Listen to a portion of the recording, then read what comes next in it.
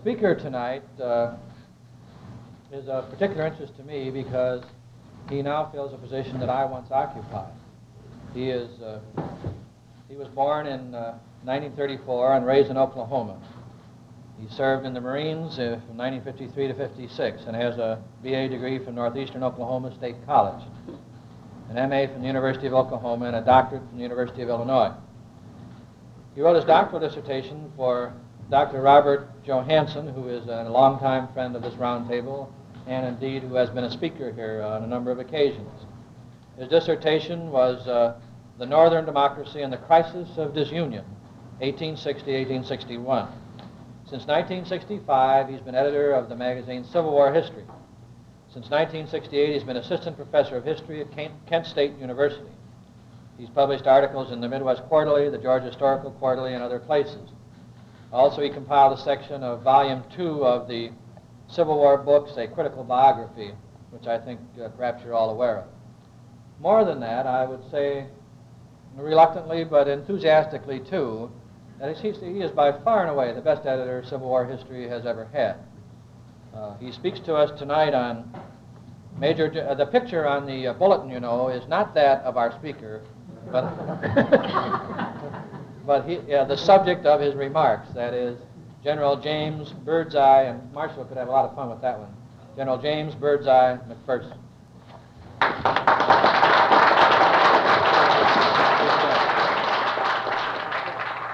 Thank you, Mr. Chairman.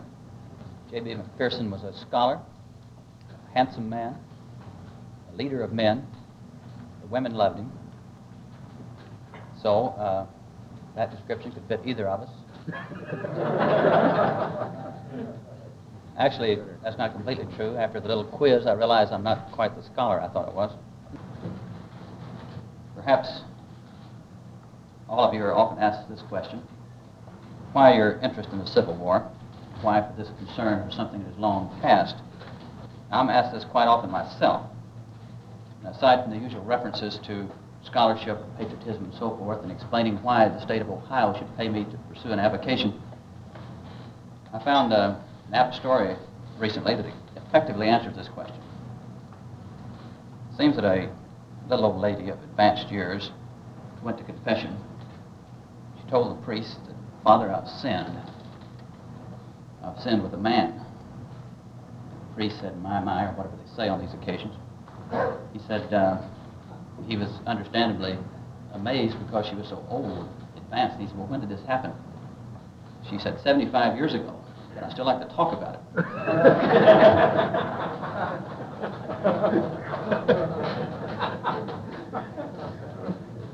I like to discuss the American past, perhaps because the present is so depressing at times. America's time of troubles, Civil War. Examining the Civil War, we examine ourselves, as we necessarily must, and this, I submit, is a vital aspect of historical scholarship. Tonight, for example, we consider the Civil War career of one man, a small though brilliant facet of the overall picture, and attempt not merely to answer certain questions, but perhaps to ask the right questions. Georgia's sun in July is merciless. It shines on the just, the unjust, on the Confederate and the Federal. Such was the case in July 22nd, 1864. A tall, bearded man in the uniform of a Major General of the United States Army, mounted on a dashing black horse, turns to his followers, issues orders and directions, and then canters away towards a small grove of trees. Suddenly a shout and a command to halt, and several gray-clad men emerge from the trees. The rider hesitates, he lifts his hat, he wheels away, another order is shouted, shots are fired, and the tall man crashes to the ground. His face in the dust, no motion or signs of life. A companion lifts himself from where he had fallen and walks to the man. The gray uniforms also approach, and they ask, "Who is this man?" And the answer, "You've killed the best man in our army. That is General J.B. McPherson." The rebel soldiers then hurried away on their mission to attack the Army of the Tennessee, commanded of late with a man left for dead in the little clearing. The news of McPherson's death shocked William T. Sherman as nothing in the war had. He quickly sent word to John A. Logan to take command of the Army of the Tennessee. Logan galloped to the sound of gunfire, where the Army of the Tennessee was fighting for its very existence. According to descriptions at the time, Logan rose in his saddle, he lifted his saber, and he shouted, "McPherson and revenge, will you follow me?" The veteran Union soldiers responded with the anger, the sadness, and the bloodlust of battle. McPherson was dead, but his men fought on, and they won. For this was the Army of the Tennessee, and they were never beaten. When the word of McPherson's death spread throughout the Army, the sadness and despair was universal. Sherman himself paused to weep and exclaimed that the whole Confederacy couldn't atone for the death of one such man. General Grant, when he heard the news, entered his tent, closed the flaps behind him, and sobbed for the man he termed his best friend. Private soldiers who served under McPherson expressed deep sorrow at his passing. One, an artilleryman from Wisconsin, related how his brigade received the news. Quoting, "Heard the sad news that Major General McPherson was killed by the enemy this morning, which spread gloom over all. Yet we could not believe it as we looked at the flag at brigade headquarters still floating from the top of its pole. But then it lowered and stopped at half-mast and drooped mournfully in sad significance. Our beloved leader has offered up his life, a martyr to freedom. In his death, the Army of the Tennessee has lost a gallant commander, the cause of freedom a true and earnest supporter, humanity a noble Christian gentleman, and the private soldier one of his truest and warmest friends. Never did I see such a gloom cast upon our camp. One would hardly think that the rough, unfeeling soldier could undergo such a change, but one that had seen the enthusiasms that his beaming face created in the bosoms of men on the bloody fields of Mississippi knows too well the place he has taken in our hearts. At this date, then, a century later, we justifiably ask ourselves, what manner of man was this McPherson? Almost unknown to all but the closest students of the Western campaigns, the highest-ranking Union officer to be killed in the field of battle. Yet still without a worthy biography, even among the flood of books and non-books prompted by the late unlamented centennial. What was it about him that inspired the devotion of his soldiers, the confidence of his superiors, the love of all who knew him, even those whom fortune cast among his public enemies? Let us begin at the beginning. James Birdseye McPherson was born in 1828 in northern Ohio, the first son of a pioneer couple. When his father died, James was only 14, and to help with family finances worked in a grocery in a neighboring town. There he gained a wide reputation as an honest, hard-working boy who might rise in the world with the proper guidance and incentive. This he received from a doting mother and grandmother, and from his understanding employer, a most perceptive man by the name of Robert Smith, who gave James books and the time to read them. His grandmother, who was a school teacher, gave him his first lessons. His employer encouraged him to read Plutarch's Lives, Gibbon's Decline and Fall, and Marshall's Life of Washington. He also became interested in drawing, an avocation that became a great skill. At West Point, and later in his military career, he became known for his skill as a map maker, particularly sketches made on the scenes of the battle, such as at Fort Henry and Fort Donelson. When he neared his 20th birthday, his great opportunity came, the chance to attend West Point, again through the intercession of his employer, Mr. Smith. Now, unlike his famous associates, Grant and Sherman, McPherson liked the military academy. Indeed, he developed a strong and rather sentimental attachment to it. West Point, in turn, opened a new world to him, intellectually and socially. Many of his later characteristics you can see developing here. At the end of his plebe year, he wrote to his brother, "This is party night, and the fellows are just fixing to go. The ladies who attend are mostly visitors who are spending a few weeks here. Some of them are perfect beauties. Perhaps I ought not to have added the word perfect, but must make all due allowance, for when a fellow has been deprived of the society of ladies for 10 months, they appear unusually interesting." Spoken like a true soldier, I submit. It seems that McPherson was a graceful dancer and a good singer, talents that fitted his proclivities as a ladies' man. Scholastically, he did very well. He was studious, and he utilized the library when many others were pursuing less scholarly activities. He was president of what was called the Dialectic Club, not connected at all with Karl Marx, I suggest, and tutored classes in arithmetic. He led his class in most matters academic and graduated as honor man of the class of 1853. He also progressed militarily.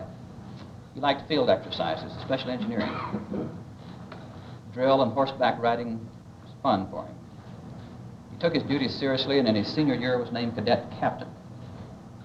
An unfortunate incident involving a student prank, which was rather harmless, caused his demotion, but the mark of leadership was upon him. He also proved himself a man of high character and was greatly admired by his classmates. One of his roommates, and you'll hear a number of familiar names, I'm sure, one of his roommates, John M. Schofield, related how McPherson always helped his fellow students with engineering, mathematics, and drawing. In fact, he was probably instrumental in preventing the failure or the dismissal of his second roommate, a temperamental young man with the name of John Bell Hood.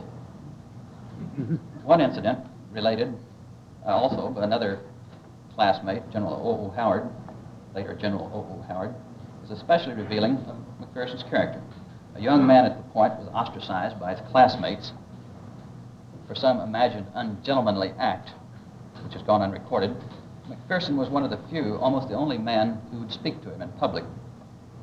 This kindness, consideration never left him, and this was a trait that was noted by everyone who came in contact with him.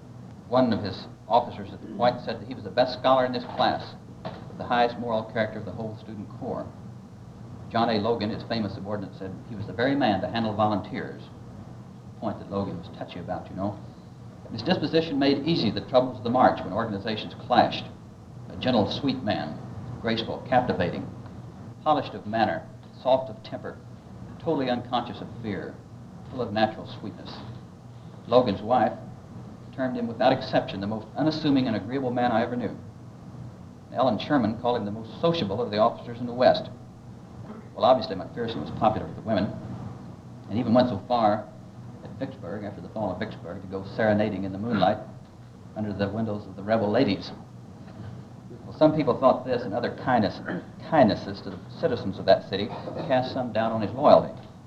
McPherson's answer was this: when the time comes that to be a soldier, a man has to forget or overlook the claims of humanity, I do not want to be a soldier. But this was all before him. When he graduated, he was retained for a year at West Point as an instructor of engineering. This was an unusual honor for a young man. His next assignment was on the harbor facilities at New York. He's writing to his mother about the rumors at his boarding house, and he casually mentioned that one of them, William T. Sherman, is a West Pointer. In 1857, McPherson was assigned to engineering duty on Alcatraz Island in San Francisco, before it assumed its later notoriety, I assume. There he spent the happiest days of his life. He became something of a social lion. And there he met Emily Hoffman, from a prominent Baltimore family, who became his fiancée and shared the final tragic chapter of his career. When secession and Civil War came, McPherson was saddened at the prospect of fighting against Southern men, many of whom had become his friends. One special Southern friend decided to resign his commission and go back south to join the Army. McPherson tried to dissuade him, and in doing so gave a remarkable assessment of the war situation and what the future would likely hold. First, he predicted that the critical theater of operation would be the Mississippi Valley. And then he said, the war is not going to be the 90-day affair that papers and politicians are predicting. For your cause, meaning the Southern cause, there can be but one result. It must be lost. Your whole population is only about 8 millions. 3 millions are slaves who may become an element of danger. You have no army, no navy, no treasury, practically none of the manufacturers and machine shops necessary for the support of armies. And for war on a large scale, you are but scattered agricultural communities, and you will be cut off from the rest of the world by blockade. Your cause must end in defeat. Well, his own way was clear. He wrote to his mother after the fall of Fort Sumter, and he wrote, "My mind is made up, and I see I have but one duty to perform, and that is to stand with the Union and support the general government. I was educated at the expense of the government, received my commission, and have drawn my pay from the same source to the present time. I think it would be traitorous for me, now that the government is really in danger, to decline to serve and resign my commission." Then he added, "Not that I can expect any service of mine can avail much. Such as it is, it shall be wielded on behalf of the Union." Parenthetically, we might ask, was there some sort of doubt in his mind? Just what did he have in mind? One conjecture is that perhaps he meant to leave the Army altogether, simply not fight. but this is only conjecture. McPherson sailed from San Francisco in August of 1861. One of his fellow passengers was a Lieutenant James H. Wilson. Remember him as later a cavalry commander in the West. We described McPherson at that time as slightly over 6 feet tall, with a commanding figure, a Jove-like head, flashing dark eyes. He's as fine a specimen of manhood as any race could produce. McPherson's first assignment was in Boston as captain of engineers. He confided to Wilson, Lieutenant Wilson, that he didn't feel qualified for any higher command than that. Languishing in Boston, however, held no appeal for him, and he wrote to General Henry W. Halleck, whom he had known in California, and asked for field duty. He asked to exchange billets with one of Halleck's staff officers who had been injured in a fall from his horse. Among other things, McPherson said, "When I came from California, I was anxious to get into active service. I felt somewhat disappointed in being ordered up here, though I consoled myself with the thought that I could raise a company in a month and be back in 2 months at the outside. But recruiting of the regular service is terribly slow, owing to the strong inducements held out to volunteers. At the rate I'm going, it will take at least 4 months to enlist a full complement of men. Can you not, General, arrange so I can get into active service somewhere?" Halleck could, and Halleck did. In December 1861, McPherson reported to Halleck as aide-de-camp with the rank of lieutenant colonel. His first important assignment was with General Grant during the Henry Donelson campaign. Ostensibly, he was a lieutenant colonel of engineers, but as a collateral duty, he was to spy on Grant, particularly as regards his drinking. These rumors, of course, proved false, and McPherson became one of Grant's admirers and most loyal supporters. In fact, one associate later said that he consciously patterned his battle procedures on Grant, which obviously was not a bad model at all. Now, with this assignment, McPherson also began his association with the redoubtable Army of the Tennessee, rising from aide to Grant to corps commander within 6 months. As he wrote to his mother in October 1862, "Little did I think, when I saw you last November, that I should ever be a major general in the Army of the United States. So it is. My appointment came as a perfect surprise, as I did not think I had earned it." Well, one cannot resist at this point comparing this self-effacing letter to one written by George B. McClellan at about the same time, or a little earlier, I suppose, and under similar circumstances. McClellan wrote to his wife, "I find myself in a new and strange position. President, Cabinet, General Scott, all deferring to me. By some strange operation of magic, I've become the power of the land." Unfortunately. In the Vicksburg campaign, McPherson served with distinction as commander of the 17th Corps, and he won the respect of his troops and the admiration of Grant and Sherman. It is not true, however, that he planned the grand maneuver that enveloped Vicksburg, a claim made by his biographer, and certain Southern newspapers. One Richmond newspaper, as a matter of fact, said that Grant couldn't have done it, but McPherson probably did, because even though he was a Yankee, he was a gentleman. The two aren't always mutually exclusive, I suppose. The plan was Grant's. He was fortunate in his corps commanders that they could follow his orders so energetically and precisely. After Vicksburg, of course, this West Point triumvirate broke up. Grant went east with a few delays to contend with Robert E. Lee. Sherman was elevated to command in the West, and McPherson, after a time as military governor of Vicksburg, and unfortunately this is a spot in his career that hasn't been written about and is worth writing about, was named commander of the Army of the Tennessee, and this, of course, was his last and his greatest adventure. After Vicksburg, many soldiers of the Western armies went home on re-enlistment furlough. McPherson himself planned the furlough to Baltimore, where his fiancée awaited. They were to be married despite the protest of her pro-Southern family.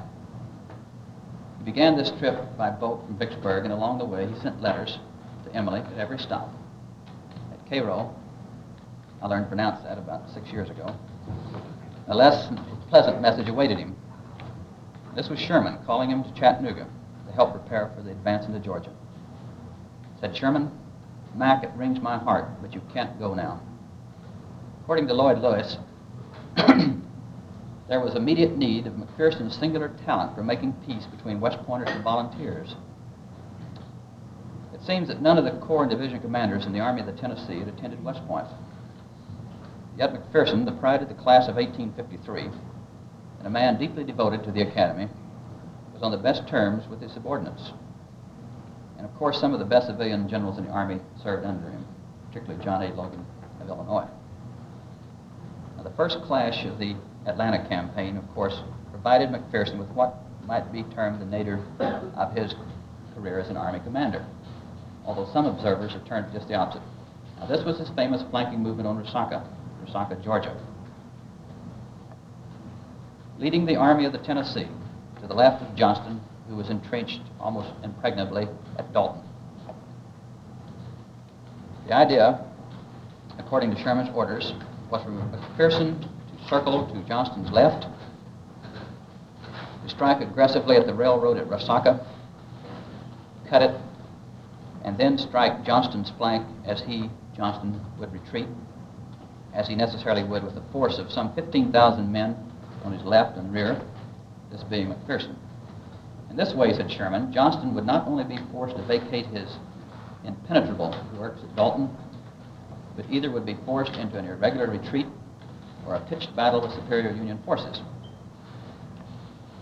When Sherman received word that McPherson was in Snake Creek Gap, just opposite of Resaca, he exulted, "Now I've got Joe Johnston dead." But it was not to be. McPherson did not cut the railroad. He withdrew from the works at Resaca to the safety of Snake Creek Gap without a fight, beyond firing between skirmishers. Sherman, of course, was crestfallen, but he gathered the remainder of his army and followed McPherson. Johnston, of course, perforce then pulled back to Resaca, where a battle was fought with inconclusive results. Inconclusive in the sense that it did not destroy Johnston's army, as Sherman had hoped. The only good thing about this first engagement was that Johnston had been forced out of strong entrenchments at Dalton and forced to retreat. Sherman's disappointment in McPherson was manifest, and some thought he had relieved his friend from command. But all he said, with a rather fatherly pat on the shoulder, said, "Well, Mac, you've missed the opportunity of a lifetime." Afterwards, the two officers were closer than before, and Sherman was lenient in his reports of the Resaca movement. Later in his memoirs, he said that at a critical time, McPherson had been, quote, "a little timid." This incident has received wide comment in the literature of the Georgia campaign and necessarily must receive comment here.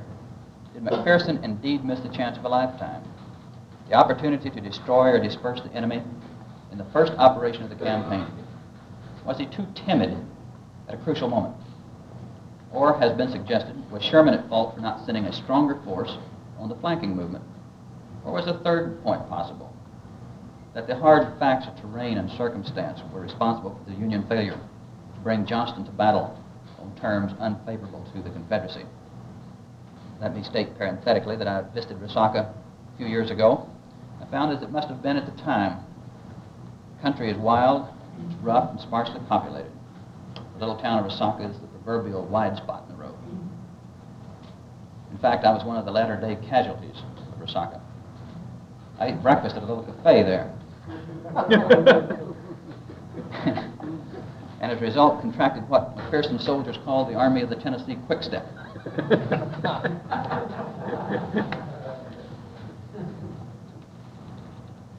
Or to paraphrase an earlier study of Civil War technology, it was a related case of automatic breech loading. Perhaps this colors my judgment. At any rate, reconnaissance in the Resaca area was difficult. Even today, the roads are ill-defined and hard to follow. Even today, an army could approach within a few miles without detection. It is a country that could only favor the defensive force. A rash advance in such terrain, of course, could be disastrous. Now, it's interesting to note what McPherson's contemporaries had to say about this movement. His contemporaries in both armies. Sherman, of course, said that McPherson was timid. This is a position taken by B.H. Liddell Hart in his biography of Sherman, an excellent book, by the way, perhaps the best biography of Sherman. General Johnston, who in most instances respected Sherman's judgment, had this to say.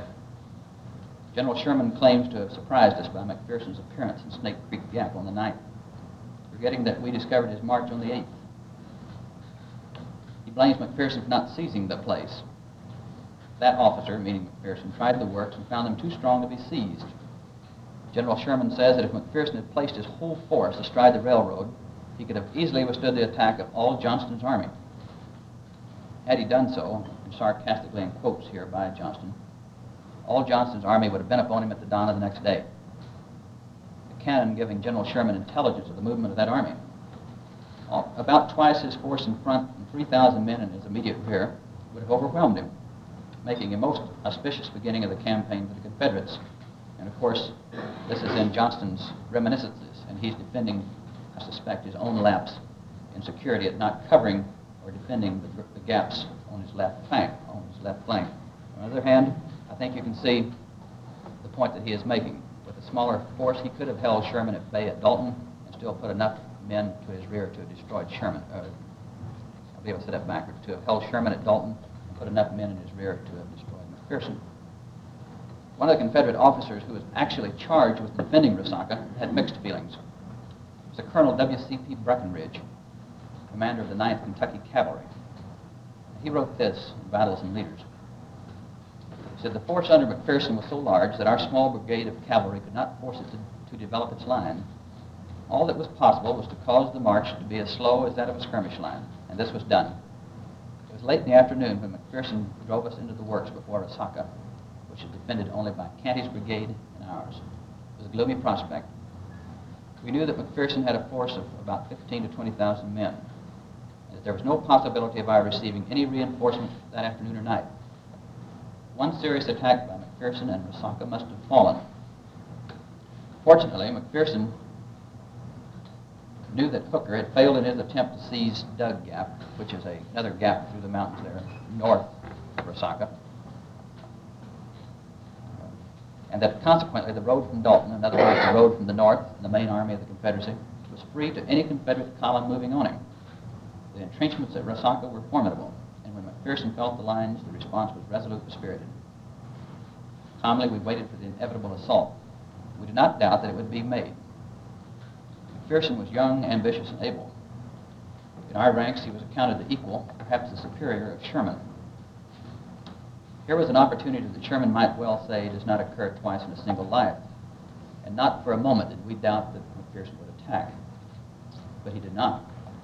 John M. Schofield, who commanded the smaller army of the Ohio in that same force under Sherman, later said that he did not think that Sherman meant to do McPherson injustice, but that he thought he was in error in saying that at the critical moment McPherson was timid.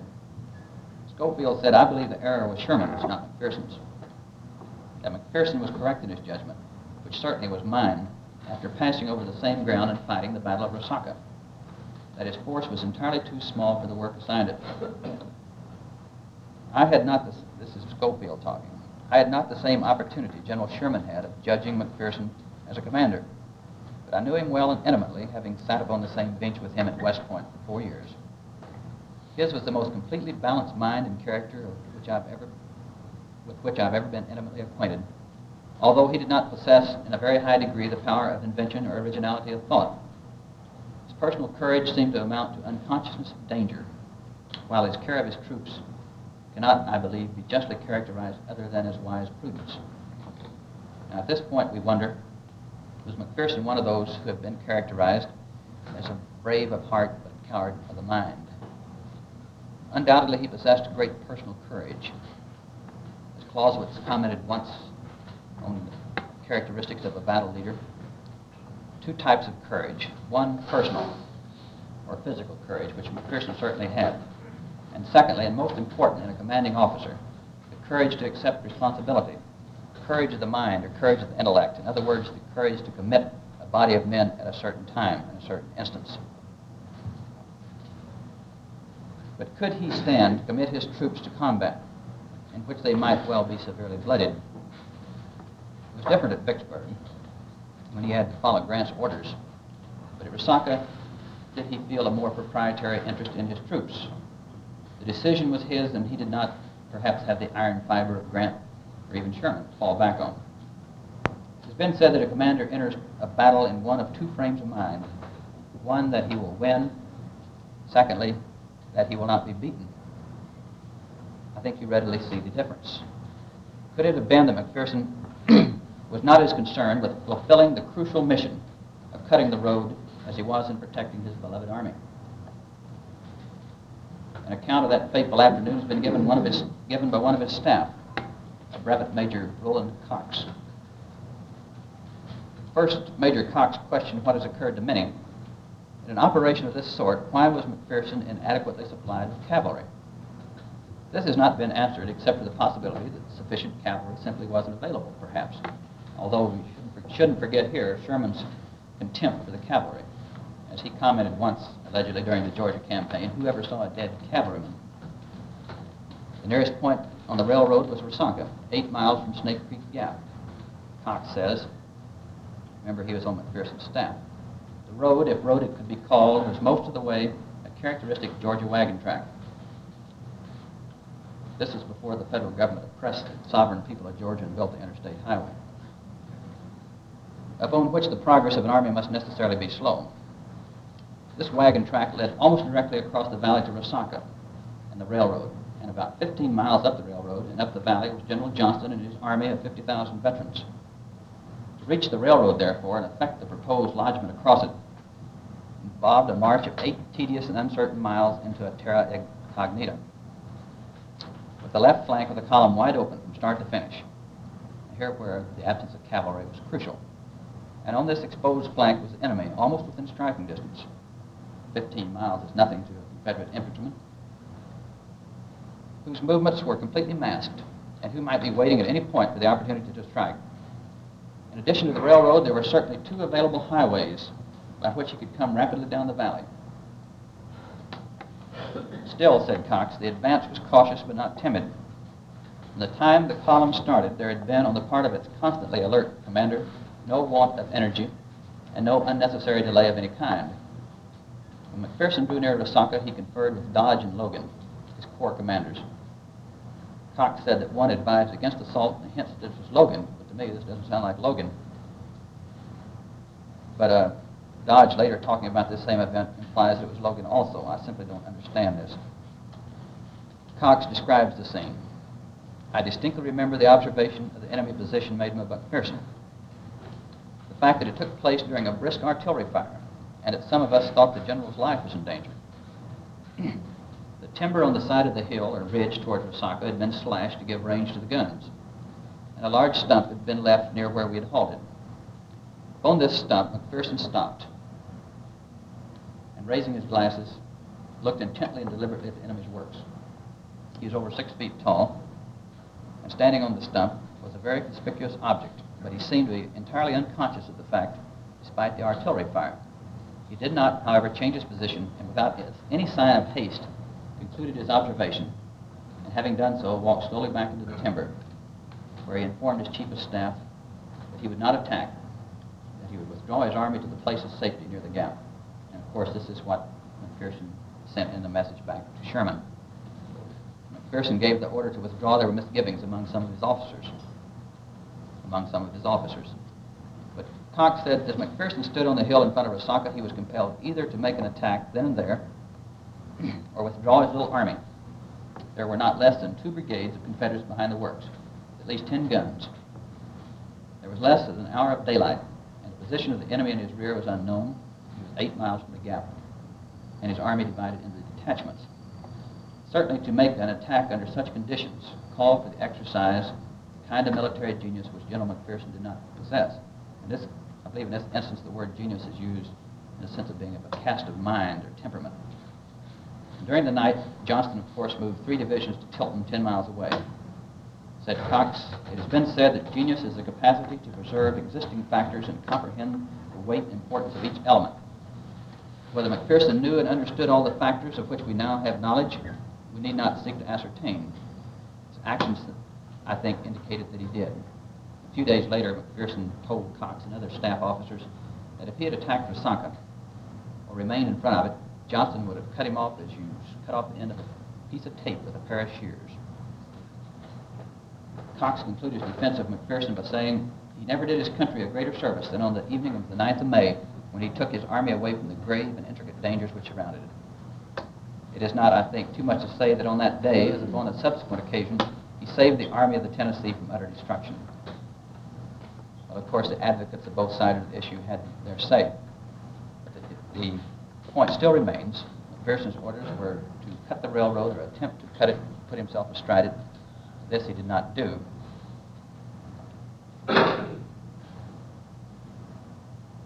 ensuing campaign from Resaca to Atlanta, of course, is a classic, with which you're all familiar, I'm sure. Both generals handled their armies with great skill. Both had the respect of the other. For that matter, the enlisted men of each army had the respect of the other side. These were two fine armies. It's unfortunate they were engaged in killing one another. In this campaign, the Army of the Tennessee earned its sobriquet, Sherman's Whiplash. Moving from flank to flank, forcing Johnston out of strong positions. One captured rebel commented, "You and swing on your flanks like a barn door on hinges." Another said, "Old Sherman won't go to hell. He'll outflank the devil and enter heaven anyway." And still another rebel soldier summed up the Southern predicament when he wrote home to his wife, said, "The water's scarce, the Yankees plentiful." And if there's still controversy about McPherson's role at Resaca, and this is perhaps one of those controversies that will not be determined, there can be little doubt that he saved his army from utter destruction at Atlanta. As this situation developed in July, McPherson and the Army of the Tennessee approached Atlanta from the east, along the railroad from Decatur to Atlanta. Their advance was so aggressive that they almost pushed into the Confederate lines along the outskirts of the city. As they lined up, as they approached the city, their lines necessarily became concentrated. So Dodge's corps was squeezed out of line. It's the 16th Corps. They faced Atlanta. It was Logan on the right, Frank Blair on the left, Dodge more or less in reserve. They'd approached on a wider line, but as they came closer, they had to pull in. But one other development affected the situation. Joe Johnston, crafty commander who worried and bedeviled Sherman, was relieved in favor of John Bell Hood. Now this move, motivated, I suggest, as much by political as military considerations, is probably the best thing that Jefferson Davis ever did for the United States. Sherman's army, including McPherson, of course, knew Hood. Hood was not a great supreme commander. Excuse me. Water's scarce here, too.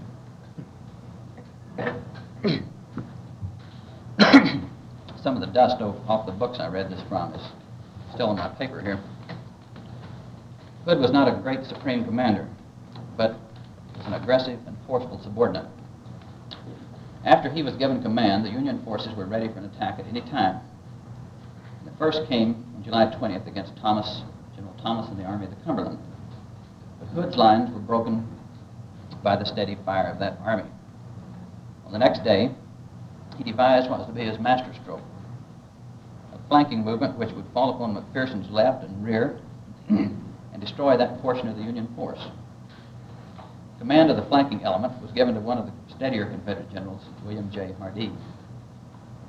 Now, when Hardee fell upon McPherson's left on July 22nd, this is, of course, the Battle of Atlanta, they met a nasty surprise. They ran flush into the galling fire of the 16th Corps under Grenville Dodge, in line and ready to fight. What was to be a surprise flank or rear attack had become almost a frontal assault. A great deal of nonsense has been written about this battle. I'm adding to it, as every other battle of the war. Hood railed against Hardee for not extending his flank march far enough, although the night march of almost 30 miles was a feat in itself, and obviously no one can say that the rebels did not fight heroically that day, as they did on almost every other occasion. Other writers who should know better comment that the fact that Dodge was in position on the left was one of the quirks of fate, fortuitous accident, one of the little ironies of the war. As one put it, he couldn't have been in better position had he known the movement of Hardee's men. The truth is that Dodge was in position because of orders from McPherson, not orders based upon some mystical sign from heaven, but because McPherson was a professional, and in the case of any sensible commander, he saw fit to protect his flanks. McPherson had that same attribute of greatness that his more famous commanders did. To use a modern term, educability. He learned, and he learned quickly. One thing he learned very quickly was to lose his romanticism about war. In this, he shared much with this Army of the Tennessee. They became veterans together. Compare the rowdy mob at Shiloh, whose leaders disdained entrenchments because of the dangers of losing morale and aggressiveness. These same men in Georgia could devise field fortifications within a half hour. And then compare McPherson's letter to the 17th Corps before Vicksburg, and compare that with his address to the Army of the Tennessee before Resaca. Before Vicksburg, he gave what might be one of the spread eagle speeches or general orders that was so popular during the early stages of the war. He said, "Our marching orders have come, and it is for us to respond with promptness and alacrity. We move to capture the stronghold of the rebels in the valley of the Mississippi. That our success is certain, I have not the slightest doubt. I know that I do not speak to the heroes of Fort Donelson, Shiloh, and Corinth in vain. The record of your past services, glorious as it is but a pledge of the future. We go forward to strike a blow against this most unjustifiable rebellion, and we go to plant our flag upon the ramparts of Vicksburg," etc., etc. Before Resaca, his order read, "The successful issue of the battle may depend upon your individual bravery, or the stubbornness with which you hold your position. Be careful of your ammunition. Reserve your fire until the enemy is within range, then deliver it with deadly force, taking care to keep cool and aim low. Should the enemy advance, do not wait quietly and receive the charge, but fix bayonets and receive him halfway." And this latter is particularly apt for the Civil War. If any of your comrades fall wounded, do not leave the ranks to take them to the rear. This didn't happen quite as much in the West as it did the East, of course. An ample corps of men with stretchers and ambulances will follow close behind you to pick up the wounded. Press forward and gain the victory. Many a regiment on the battlefield has been sadly reduced in numbers to take the wounded to the rear, and so forth. This was the mark of a veteran commander as opposed to a somewhat romantic young officer. In truth, Hood's plan did not fail. His plan, a la Jackson and Chancellorsville, did not fail because of any lack on the part of Hardee and his troops. Did not fail on any part because of any fault of the Confederate soldiers. It failed because the Army of the Tennessee was not the 11th Corps. These men were veterans and well led, and they were favored by the intelligent deployment of General McPherson.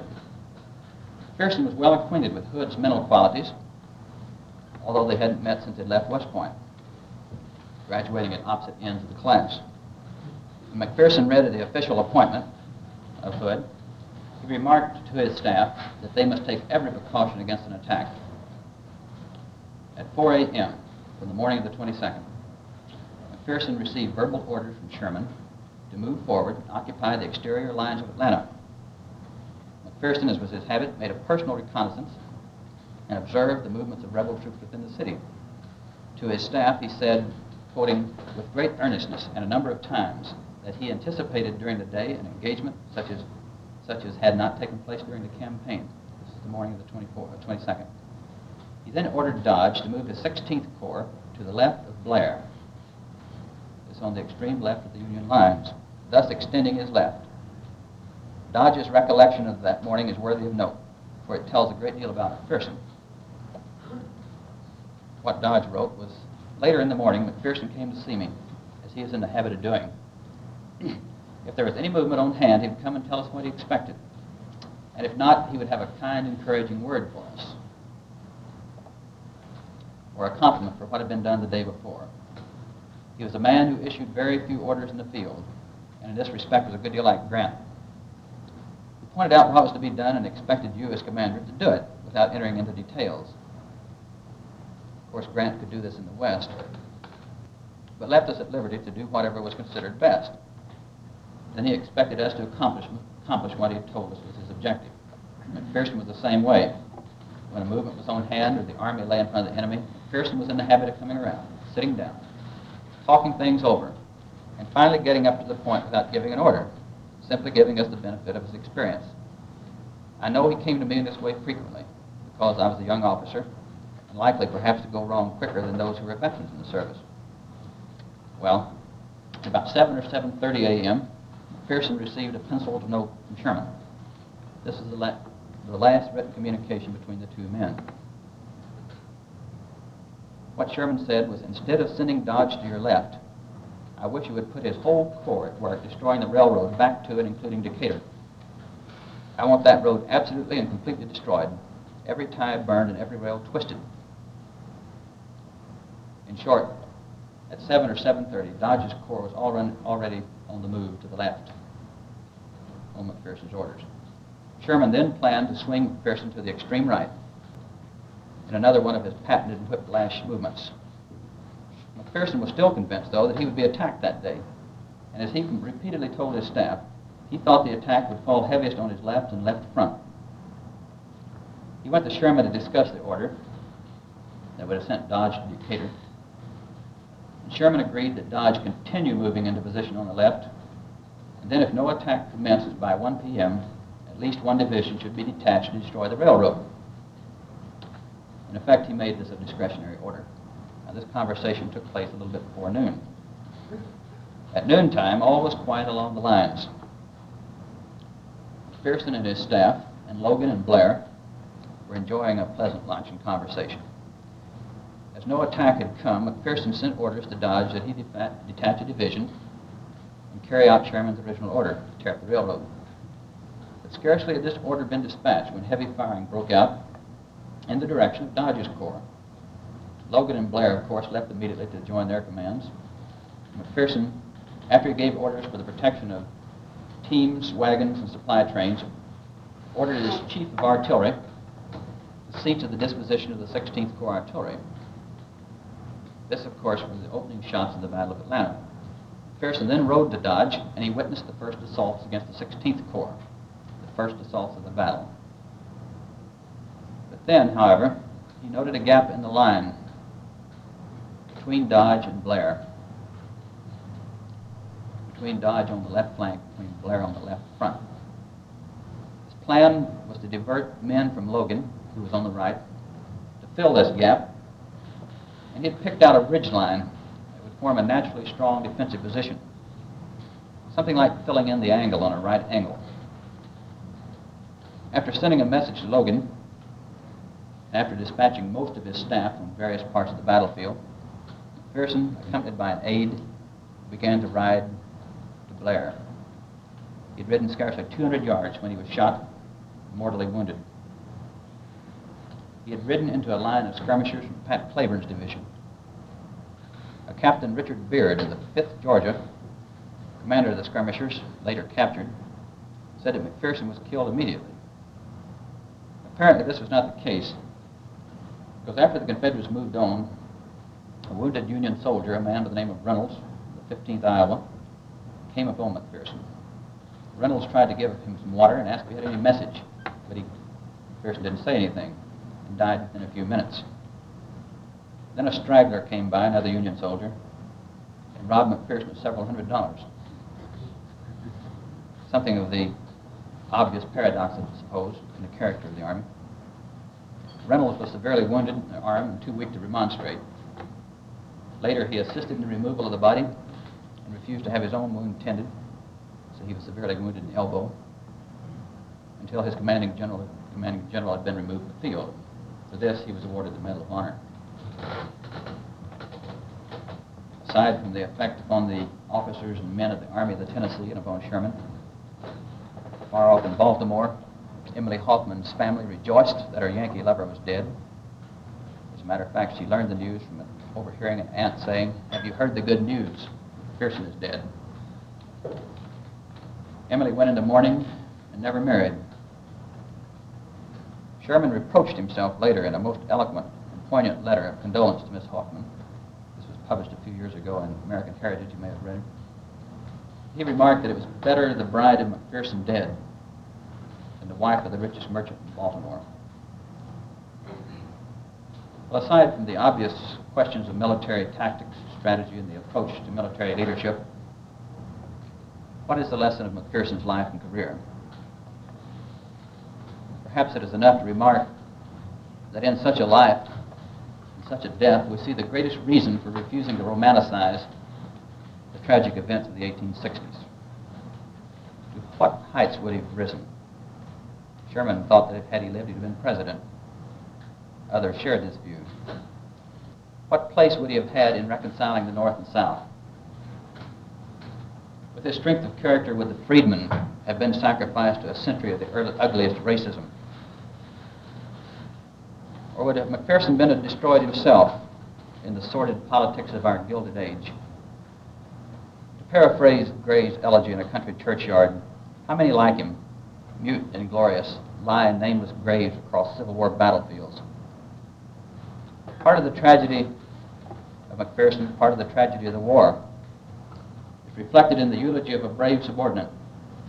Tragic because the appeal in this eulogy was denied by too many of his countrymen, then and now. In the story of McPherson's blameless life, we find the same exalted sense of responsibility, the same single-hearted subordination of himself and all his interests, and the same sublime and unfailing loyalty to the noblest impulses of which man is capable. No one can turn to the record he has left without feeling that he has added something to that which is best in the history of the war, and made plainer the duty which we owe our country and ourselves.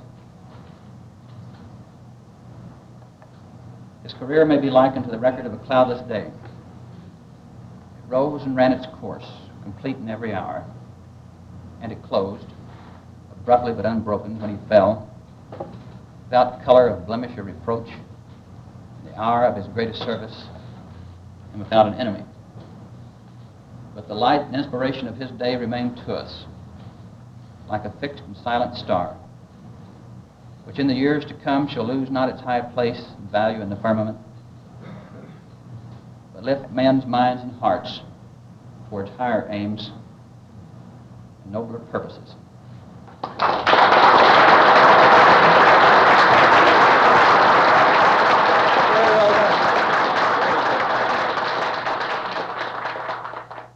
Well, now, gentlemen, I hope you won't let the clarity of expression and the literary quality of this talk keep you from giving him a hard time in keeping with the tradition of this round table. I wonder if, did I get a little signal from Pete Long? That would be appropriate. Pete, go ahead. Well, I want to compliment the speaker, and I'm not going to pick an argument, but I told him I was going to ask him this beforehand. Dr. Paul Steiner, in a very curious book, very curious, medical military portraits, and by the way, pointed out that like his whole career, his health was normal, without, average thing, like he was in so many of his activities. But he makes Dr. Steiner makes a strange statement in psychoanalyzing McPherson, as he does make some about other generals. But he said, and you touched on this, that McPherson looks like better presidential timber than Grant, Hayes, Garfield, or McKinley. He, quote, he might well have become the Eisenhower of the Civil War. Now, I'm not sure this is good historical writing, but I'd like to have this speaker. Well, let me comment on two things.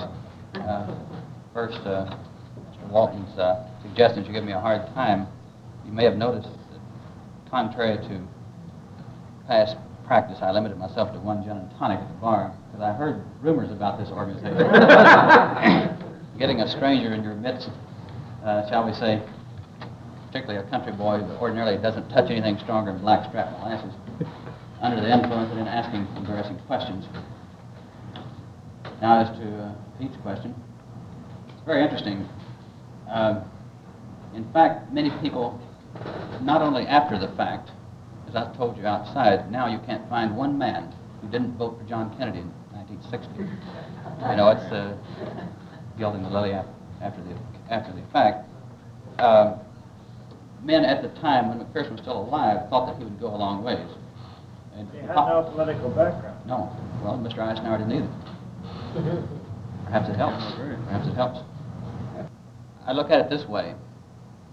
I believe we were discussing this earlier. One thing about the Civil War is the first for a lot of things. There's a lot of dribble written about this firstness of the war. But I suspect, in our history at least, it's the first of the managerial wars. Now, a few years ago, there was a sociological study of the World War II commanders. I'm sorry I can't quote the author of the title, which is very good scholarship. It saves me from being questioned about it, I guess. That essentially, in the modern army, there's two types of generals, the warrior and the manager. Now, in the World War II, The warrior type would be, say, Patton. The manager was Eisenhower or Bradley. As a matter of fact, the men who rose to high command in World War II were the managers. Now, perhaps an exception might be made of MacArthur, but he was an exception in so many ways. Well, I suspect that this was the case was the same as McPherson. Now, Liddell Hart was very critical of McPherson over the Resaca maneuver. Thought McPherson might have been overrated.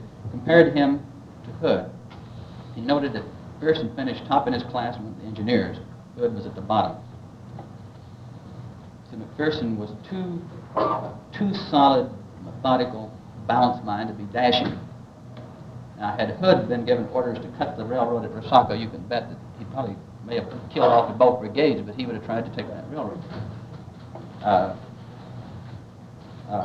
McPherson was much more methodical. I don't know what Mr. Steiner, Dr. Steiner had in mind, but this is what comes to my mind. McPherson was an excellent organizer and executive. After Shiloh, he was in command of the railroads in the West, up and down the Mississippi River there. Military commander of Vicksburg, and an excellent commander, administrator. This type of thing, and his ability to bring staff together.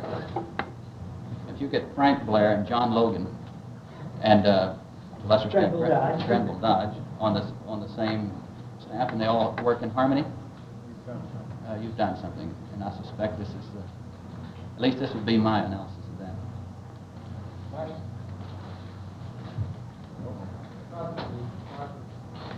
Excellent, one of the best we've had in a long time.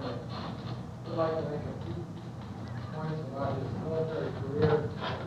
I got the feeling during the speech, during the talk, that he advocated the factors that he was a capable military commander. Someone modified that by your answer to Pete. I hope that the modification is the more correct point of view that you hold. I would say this, that McPherson to me was the prime example of the Grant Sherman school of advanced favoritism. If you were a nice guy and a good fellow, you were automatically a great general. He became a corps commander, an army commander, direct from staff work. He was a fine manager, but he failed, in my opinion, to have one example of capable field generalship. I don't think there was one incident in his entire career where he considered himself favorably on the battlefield. He commanded a corps and an army that was a fighting corps, a fighting army. He commanded against a befuddled, surrounded army at Vicksburg that didn't even know where they were. He commanded against a retreating army under Johnston that was superbly handled in retreat, but never attacked. All he did was march from one flank to the other and unbeat under Sherman's orders. I wish that you might comment on one example during his entire career where he took a field command and won a victory that wasn't against an army that was already defeated before it was started, where he himself managed the battle. I'm one of those who believe that St. Gap is a fiasco that was engineered by McPherson because he was incompetent as field commander. Granted, he may have been the finest staff officer the West produced, but that's where he belonged. He didn't belong in Army Command. Yet, because he liked Sherman, liked him, Grant liked him, but he failed. Great general. And that's the same thing that's led to the lack of credit that should be given George Thomas or any other name, and I'm not going to name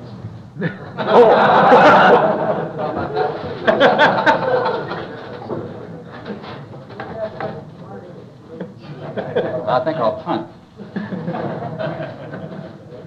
No, there's an element of truth in much of what you say. It's difficult to decide an independent command of a large magnitude.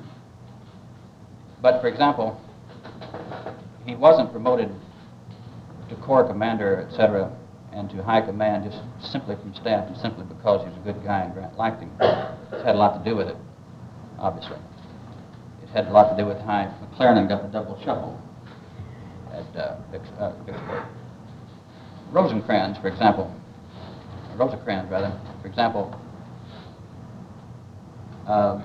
commended McPherson very highly as a division and as a brigade commander. This is after Shiloh. He asked Grant for McPherson. Grant took him with him to Vicksburg.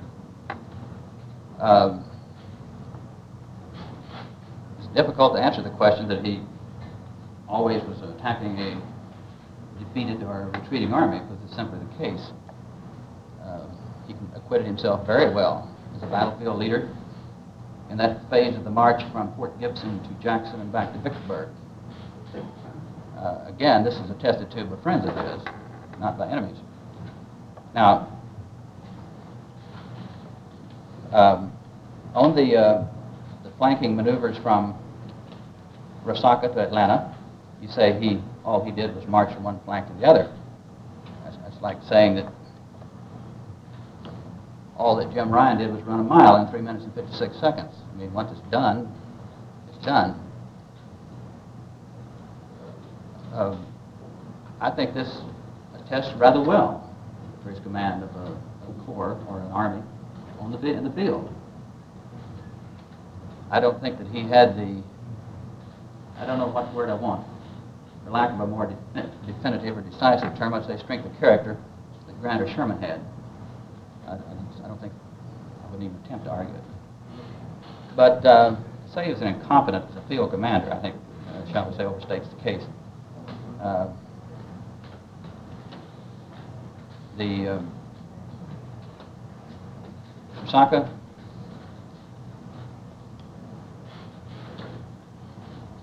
I waver on it, as you've seen. I think he should have tried to cut the railroad, but I think at the same time you can make a rather good case for him not to have done it.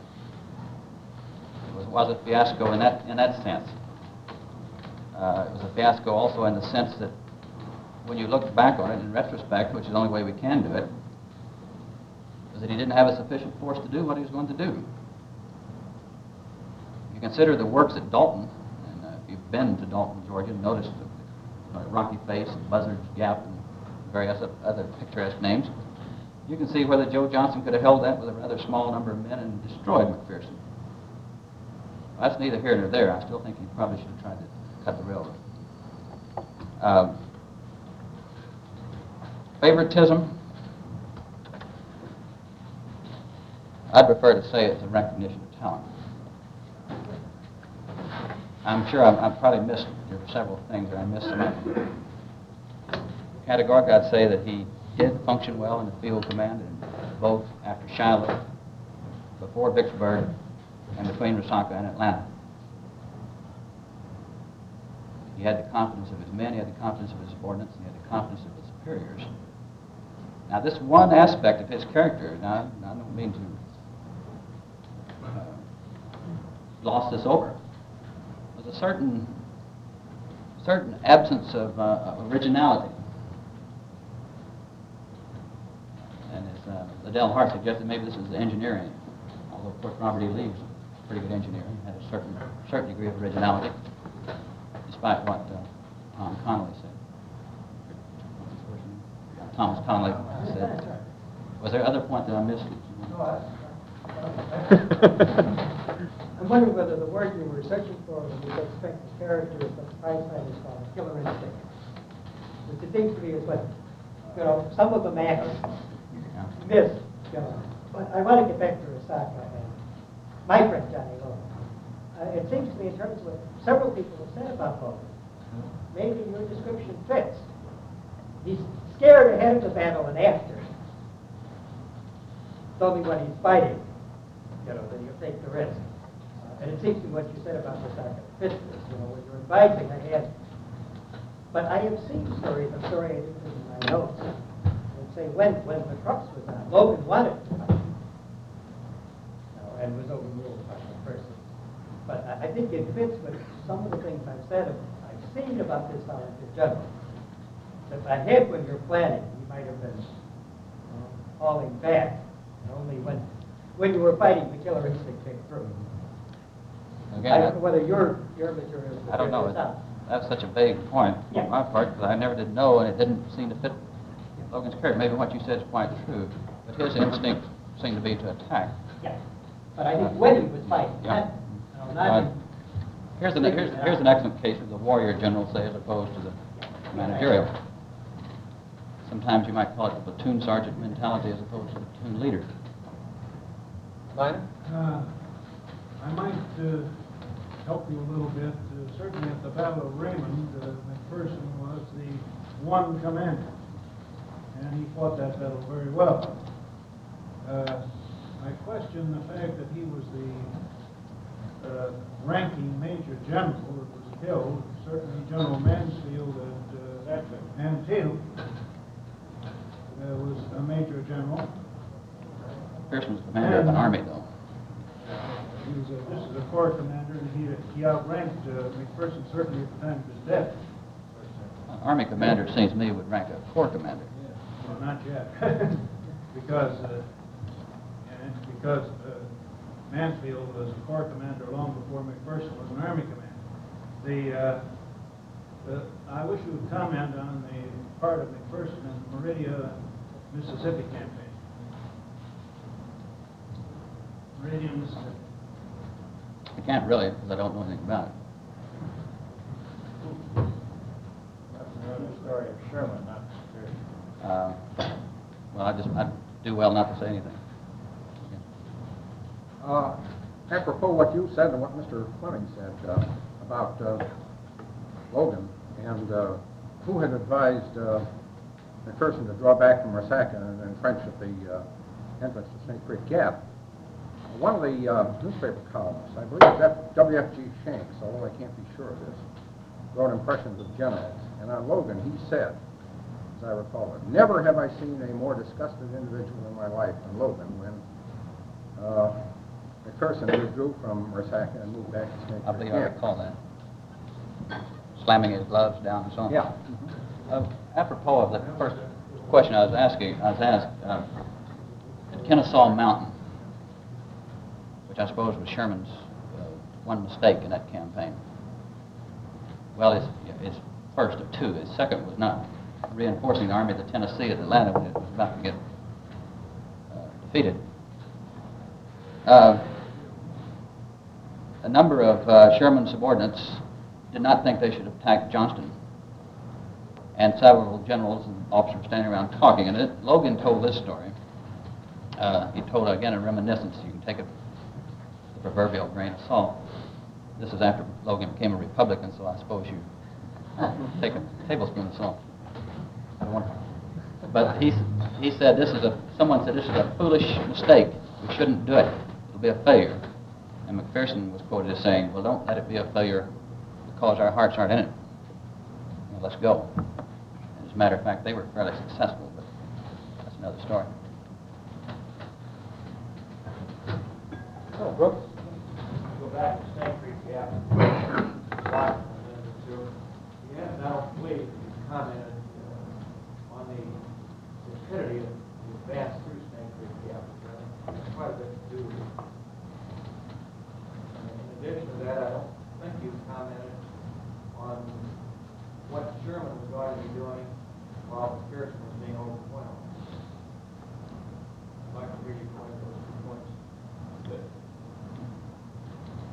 I think that Sherman was under the impression that if McPherson not only cut the railroad but got astride it, as he put it, that Johnson would be forced to retreat in some sort of disarray. As he put it, off to the southeast somewhere, because the railroad went back across the river. There's a railroad bridge there in Socket. You'd have to retreat, or you'd have to turn around and fight more or less towards the rear, and supposedly this is when Sherman's army would move, the remainder of the army, rather, at Dalton. My own comment on that was that, now, in retrospect, again, I suspect that Johnson could have held that line there with a relatively small number of men. That's an impossible situation. You've seen precipices on either side of that road, what is now the highway, goes through there. What was the first part? The slowness, relative slowness of McPherson advanced through the gap. To make the point that he had no cavalry, but other than that. Maybe someone can help me. I forgot the precise length of time he was in marching. But this is, no, it's true. As a matter of fact,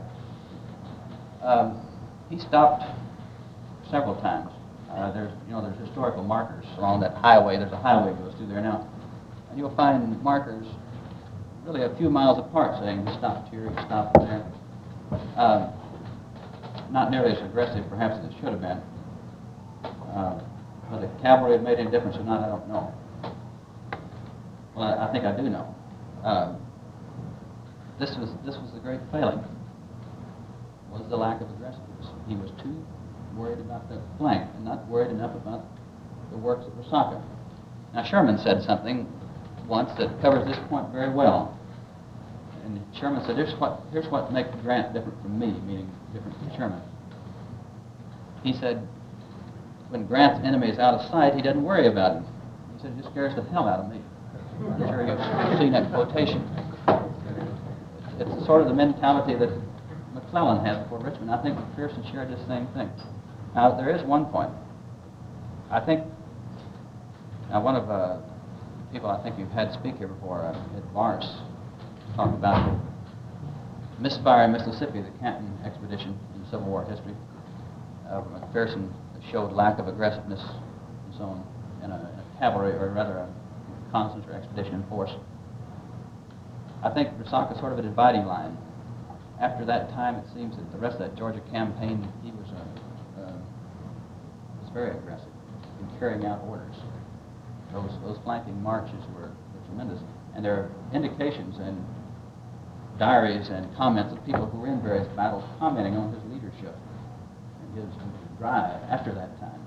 I don't know, maybe he realized that he'd missed the chance of a lifetime. It was a case of being a bit too methodical. Maybe one more time he would have been relieved, I don't know. Okay, last one. Last call. Presuming you are correct in your analysis, and that had McPherson attacked Resaca, Johnson held Sherman off with a minor part of his force and sent a major part of his force down to attack McPherson. Couldn't Sherman have forced march through Snake Creek Gap and reinforced McPherson that way? This would have been, in effect, splitting his army still a third way. And I'm not sure the length of time it would have taken him to have made that rather circuitous march as compared to the time it had taken Johnson. By the way, he moved his army by railroad from Dalton back to Resaca. They could do it in a rather small time. In fact, they did move large bodies of men. I think Johnston might have been right. I can see how, not easily because nothing's done easily, but I can see how quite possibly they could have decimated and dispersed McPherson's force at Resaca. Now this is again hindsight on Johnston's part, but I see where he might have had the better of it. It really wasn't a very strong striking force that McPherson had. It amounted to 2 corps. Now, where was it with the Thomas wanted to do it? Yes, as a matter of fact. Right. Now here's the matter of fact. Some of Thomas's devotees have suggested that he brought this to Sherman's attention, among other things. Wasn't Blair with him at the time? I don't think Blair was at Resaca. No, he was still coming down. He was still politicking. No, he You was don't still have to gathering. wait. He was still gathering troops. Well, gentlemen, I think you realize even better than I do that under this veneer of Oklahoma hillbilly corn pone, we've had some very penetrating analyses of the Civil War, some Civil War action tonight. And on behalf of everyone here, we want to give you a tangible expression of our pleasure in having you here by presenting you with this small token of our